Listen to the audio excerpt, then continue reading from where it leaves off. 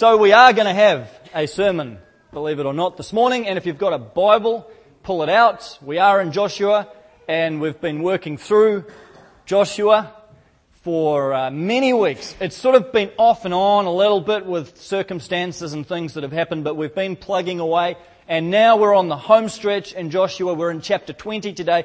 Only 4 messages left in Joshua, including this one. So we really are at the end. But some of the best stuff, I think, in Joshua is at the end of the book. And if you need a small recap, you seem really sleepy today. Are you right? I'm tired. I was going to say I have an excuse, but I don't really yet. He's not even home. I'm just getting used to being tired, just practicing. But are you okay? Are you comfortable? All right, good. So we'll continue. Joshua, the book of Joshua. Quick recap. It's the story of the Israelites coming into the land of Canaan, conquering the land of Canaan. We've looked at how when Joshua began, they were still outside Canaan. They were on the other side of the Jordan River, and we've watched and we've journeyed with them as they've crossed the river and they've taken Jericho and they took the city of Ai. You might remember Achan's sin that affected the whole community and was a huge setback and disrupted them and led to defeat in battle. Then they overcame that. We looked as the Israelites had that incident with the Gibeonites. They entered into that treaty, that covenant foolishly with the Gibeonites. And then the way God turned that around and gave them this huge victory on the day the sun stood still in the sky and they had a huge success in battle. And that led to 7 years. It's been 7 years of a long, gruesome military campaign as Israel has worked its way around southern Canaan and then northern Canaan. And then Joshua's allotted all the lands to the various tribes of Israel. And we listened in a couple of weeks ago on this interaction with Joshua and Caleb and the special allotment of land that Caleb had because of his faithfulness. So we're just about done. But one of the things that happens once Joshua has divvied up all the land, most of the land, is he allocates some special cities for some special purposes. Joshua 20 and 21 are taken up with these special allocations. And one of them is called the cities of refuge. Cities of refuge. It wasn't a new idea. The cities of refuge crop up in Exodus and in Numbers and in Deuteronomy. God had spoken already to Moses, saying that when the Israelites came into Canaan, this is what was to happen. So Joshua didn't invent the idea. He was carrying out orders in terms of setting these cities up. And finally, the time has come to establish these things called the cities of refuge. 6 cities around Canaan and just outside are designated as cities of refuge. And the idea of the cities of refuge emerges from this ancient system of justice in the ancient world. Before this time, the way that things had worked was this. If a person took the life of another person, if a person committed an act of homicide, whether it was done intentionally, whether it was done unintentionally, what would happen is that the family of the victim would get together, they'd have a big conference, and they would appoint a member of their family, and they would designate that person as what was called the Goel. The Goel. And the Goel, translated, is avenger of blood. It's not a particularly nice term, but the avenger of blood. And that person was charged with seeking retribution on behalf of the family, on behalf of the victim's family, for the crime that had been committed. And this would mean death. So the Goel, their mission in life became to take the life of the accused. Either themselves, if they had the skills of hunting, or they could appoint someone else to do it, hire a hitman, or they could possibly try and work it through the legal system and drag this guy before the court of Israel and have him sentenced to death. But often the Goel would just be this private vigilante who would go out and take the life of this person who had killed one of their family members. It's a pretty primitive system of justice, and you can probably pick up already there's numerous problems with a system like that. It's very simplistic. The biggest problem, of course, is that it doesn't distinguish between different types of homicide. It doesn't distinguish between an accidental killing and something that's premeditated, planned, with motive. The Goel never distinguished any of that. The only thing they were charged with doing, you've taken a life over here, I'm going to take your life. Life for life, eye for eye, tooth for tooth. That's how it was. And so God designs the system and He implements it through Joshua once Israel's in the land, once their economy is working, once there's a need for a justice system, a judicial system. And these cities of refuge were designed to deal with a particular type of homicide, which we would call today involuntary manslaughter. Because in our modern criminal justice system, we demarcate different types of homicide. But in the book of Joshua and in these ancient times, there were only two types of homicide. There was murder, and that would be the same as what we would call murder today, something that is premeditated, something that is done with malice, something that has motive, a deliberate taking of life. The Jews would call that murder. Our justice system today would call that murder. And then you have the second category, which is described in Joshua 20 with language like accidental killing, without malice aforethought. And we would call this today involuntary manslaughter. So the classic example today would be the guy who drinks, gets intoxicated, gets in a car, has a car accident, kills someone else. He didn't intend to take the life, but his actions led in that direction. So that would be involuntary manslaughter. Now, it doesn't mean there's not negligence. Doesn't mean there's no fault. Doesn't mean there's no culpability. But it means there was no intent to kill. That makes sense? Now, in our modern criminal law, interestingly, we insert another category, which the Jews never recognised, category of voluntary manslaughter. And this is what Clayton Weatherston's lawyer tried to argue with a defence like provocation or crime of passion. So there is no premeditated intent to kill. But in the moment, the action is deliberate and there is an intent to kill the person. It's voluntary manslaughter, but it's distinguished from murder because it's not premeditated. Interestingly, ancient Jewish system never recognised that category. For them it was murder or it was involuntary manslaughter, except they didn't call it that. So that's the context of the justice system as it worked in ancient Judaism. And these cities of refuge dealt with this category of involuntary manslaughter. And how it worked is this. If you accidentally took the life of another person and you killed them but you didn't mean to, what you could do is you could flee to the nearest one of these cities of refuge. And they were spaced out through Canaan equally, so that you would be in some sort of proximity to one of them, and you would take off pretty fast because you would know that the goel of the family, the victim's family, was coming to get you pretty quickly.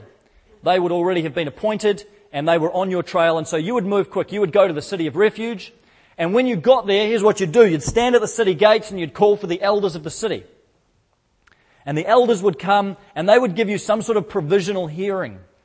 They would hear your case.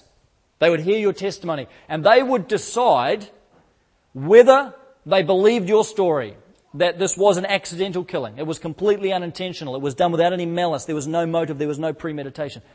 Or they would decide that they think this was intentional, that you are actually guilty. Now, if they found you guilty, they would forbid you to come into the city. You wouldn't be allowed in, and you'd be on your own. You see, the cities of refuge provided no protection for the guilty. They offered nothing to you if you had committed murder. But if you had committed involuntary manslaughter, the elders would take you in. And they would harbour you within the city, where you would be safe, where the goel could not reach you. And you would be in the city of refuge until such a time as you stood trial. And you'd stand trial then, back in your hometown probably, in front of the entire assembly, which is like the High Court of Israel. You'd be taken in front of the High Court and you'd have your case properly tried. There'd be witnesses, your testimony, others' testimony. The elders would hear it, it'd be a trial, they would listen, and then at the end of that they would determine whether you were, in fact, they could go against the ruling of the elders and decide that actually you are guilty, in which case again you're pushed outside the city, you're on your own, the goel's going to get you, or worse, maybe they would sentence you to execution themselves. Or they could uphold the ruling of the elders and decide, yes, this was an accidental killing. This was involuntary manslaughter. You didn't mean to. There was no premeditation. This is not murder. If that's the case, they would allow you back to stay in the city of refuge. You'd return there. It wasn't your home, probably. It might not have been the city you wanted to live in and raise your kids in, but you and probably your family would move to the city of refuge, and that's where you would stay. Safe from the Goel, who couldn't get you in the city, but you'd have to stay there. You'd have to work there. You'd have to settle down there. That's your lot, but at least your life would be spared. Now, you would stay in the city of refuge. There's one thing that could happen that would enable you to leave. And this was the death of the high priest. Is there a buzzing noise? Is that my microphone? There's a gremlin in the system. I was going to say demon, but I don't want to go that far. Should I do something to sort it out, or should I just plough on? All right. Just let me know if it keeps happening. We're a pretty relaxed bunch here. We can take time out. Early morning tea, whatever we need. We'll cut that bit out of the TV program. Sean? So, there's one thing that could happen that would let you come out of the city of refuge safely, securely. And that was the death of the high priest ruling in Israel at the time. This is really interesting. And it tells you something about the role that the high priest played. When he died, you would be able to leave the city of refuge, and the Goel would no longer seek your life.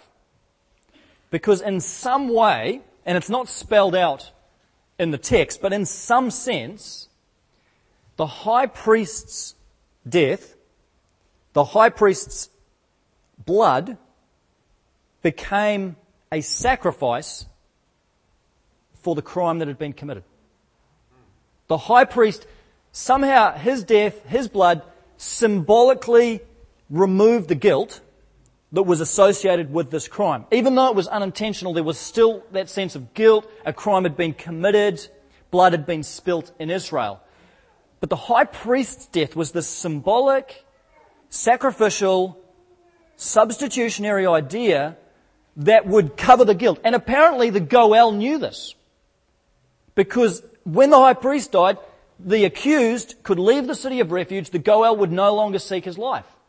The Goel would accept the high priest's sacrifice. He would accept that blood had been spilt, guilt had been removed, and he would stand back. And as far as he was concerned, retribution had been accomplished.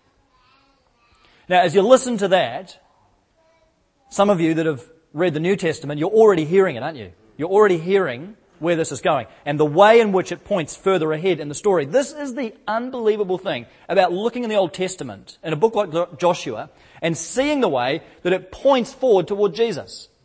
That so many things in the Old Testament, every institution, every character, every ordinance in the life of Israel is like a massive signpost pointing towards Jesus. And one of the great names and the great identities Jesus assumes in the New Testament is that of high priest. He is the great high priest who takes into himself the role of all the high priests ever been, and he succeeds them all and he eclipses them all, and he is the ultimate high priest. Listen to the way, you don't need to turn there, but just listen to the way that the book of Hebrews describes Jesus as the high priest, and see if in your mind you can connect this to the role of the high priest in Israel. Hebrews 7:26. Such a high priest, talking about Jesus, truly meets our need. One who was holy, blameless, pure, set apart from sinners, exalted above the heavens. Unlike other high priests, he does not need to offer sacrifices day after day, first for his own sins and then for the sins of the people. He sacrificed for their sins once for all when he offered himself.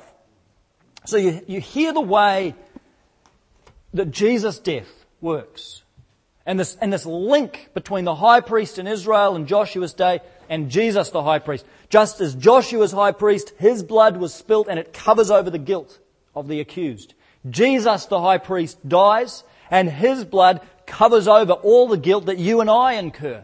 All of our guilt, all of our shame, all of our failure, all of our stuff-ups and screw-ups and mess-ups in life, all taken away because of the blood of our high priest. This incredible parallel is here. Jesus' death removes all that culpability, all of that blame, all of the guilt that you and I rightfully deserve to have heaped on our heads. We are now free. We're like the accused man. The high priest dies and now he is free. He's free to go. Imagine the response of the accused person when he heard that the high priest has died. And much as he might mourn for that loss of life, it's incredibly liberating for him, because now he can leave the city of refuge. He's free. There's no longer a price on his head. No one's seeking his life. He's free. That's what has happened, friends, with the death of Jesus. You see what light this casts on the work of Christ. You see how this forms an incredible backdrop to what Jesus has done for us on the cross. And here is the crucial difference between Jesus and the high priest of the Old Testament. The cities of refuge and the high priest only dealt with sins that were unintentional. They only covered the accidents. They only covered the involuntary manslaughter. But how is this different to Jesus? His death, His sacrifice covers every single thing you and I can do that would ever dishonor God.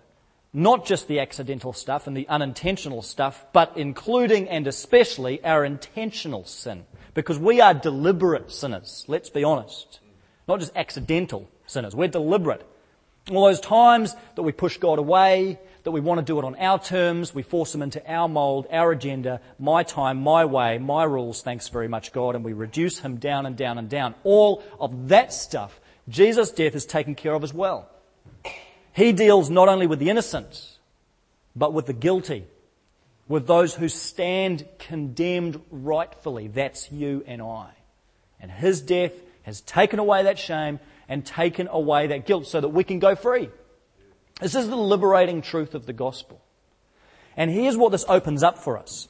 That Jesus is not just our high priest in the sense that He's died on our behalf, but He now becomes our city of refuge. Jesus fulfills what these cities of refuge were in Joshua's day. See, in Joshua's day, if you went into the city of refuge, it was good because your life was spared, but it was bad because you were living far from home and you could never escape.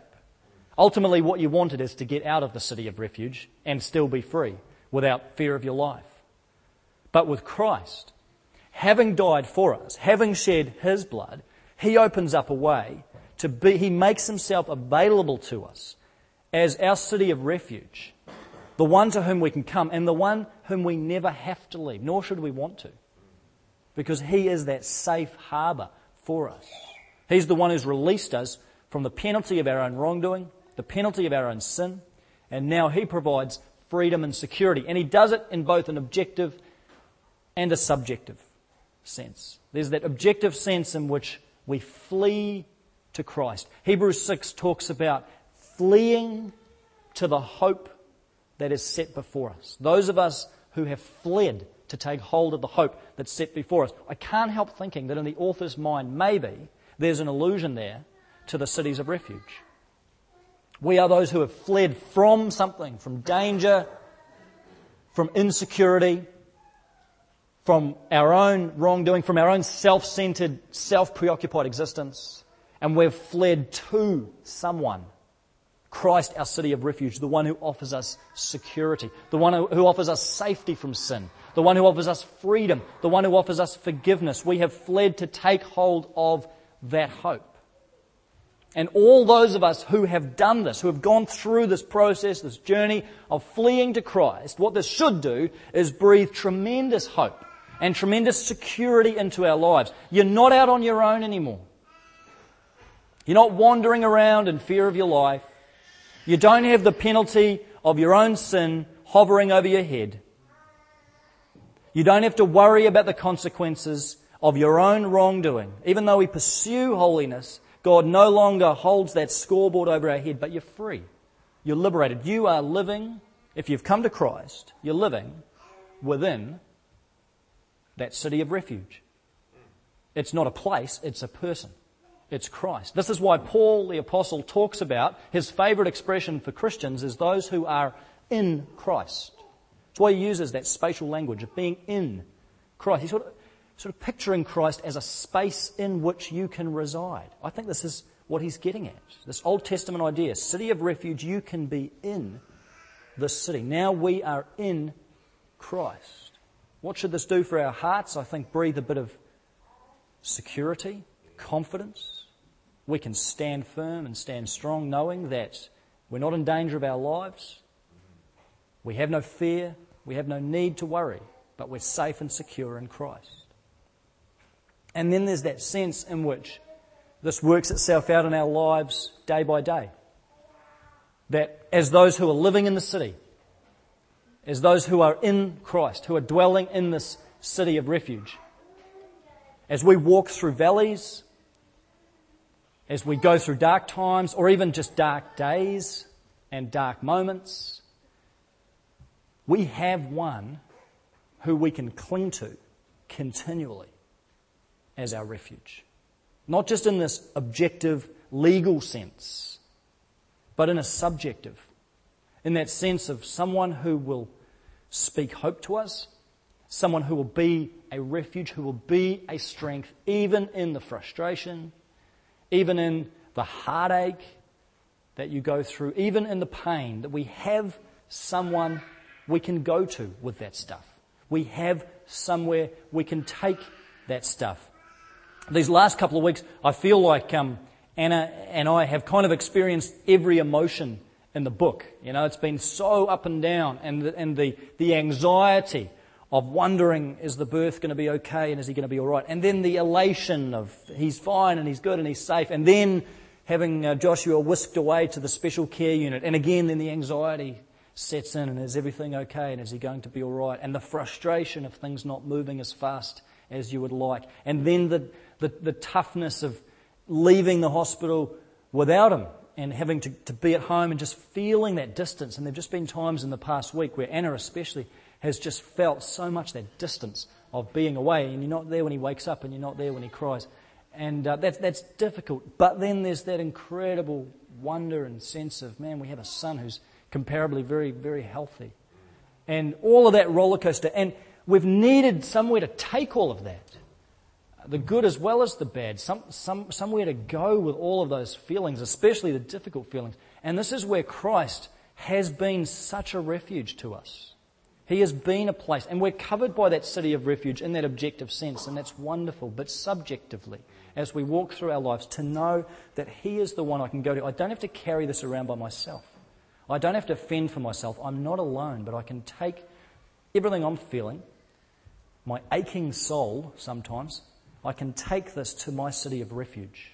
I can take this to Christ, and I can lay it down, and I can cast my anxiety on Him because He cares for me, because He loves me. And the cross is my city of refuge. It's a place where I can go, and it's a place where I can find safety. And some of you need that this morning, things that you're going through.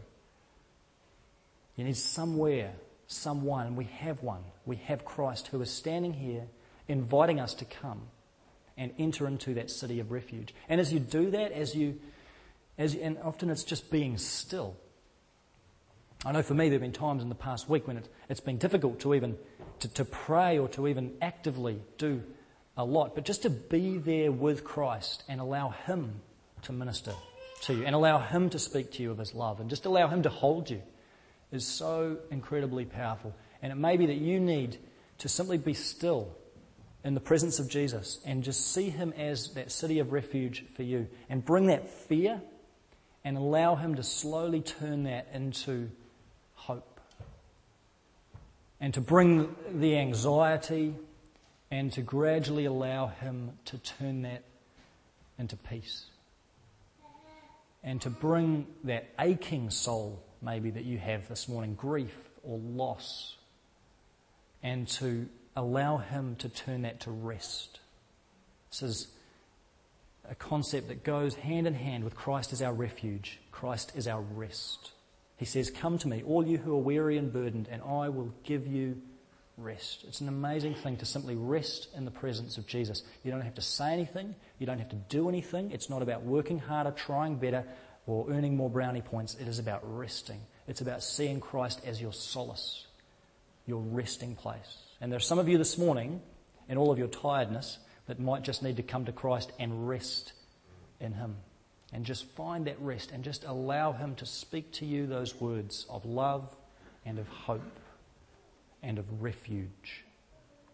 And so we're going to sing a few songs in a moment, and we're going to take communion in a little while. But as we sing this next song, I want to give you an opportunity that if there's stuff going on in your life that you need to come to Christ and find refuge there, and perhaps you've just been battling it out, slogging it out, trying to solve your own problems and do your own thing, and you realise today you need to find your refuge in Christ. You need to allow Him to be a refuge, to be that city of refuge for you. I want to invite you to come to the front. Our elders will be up here. There's people that can pray with you. You might just want to sit by yourself and pray quietly. You might want to kneel at the foot of the cross. You might want someone else just to lay a hand on your shoulder and pray for you. You don't have to divulge your inner secrets. It's not a magic pathway coming up here, but it can be a symbolic action of coming to Christ, coming to that city of refuge, saying, I'm not going to find solace anywhere else. I'm not going to find rest anywhere else. My soul, St. Augustine said, my soul is restless till it finds its rest in Thee. That is the posture of our heart. It's the posture of our soul. We were created for Christ, for Him to be our refuge. And so find it today. It's here. He's here and He's making Himself available to you. So if you'd like to come forward, of course you don't have to, but if you'd like to, just as we sing this next song, band, come on up. And we'll sing this song. Come forward if you'd like to pray by yourself or with someone else, and then we'll share in communion together.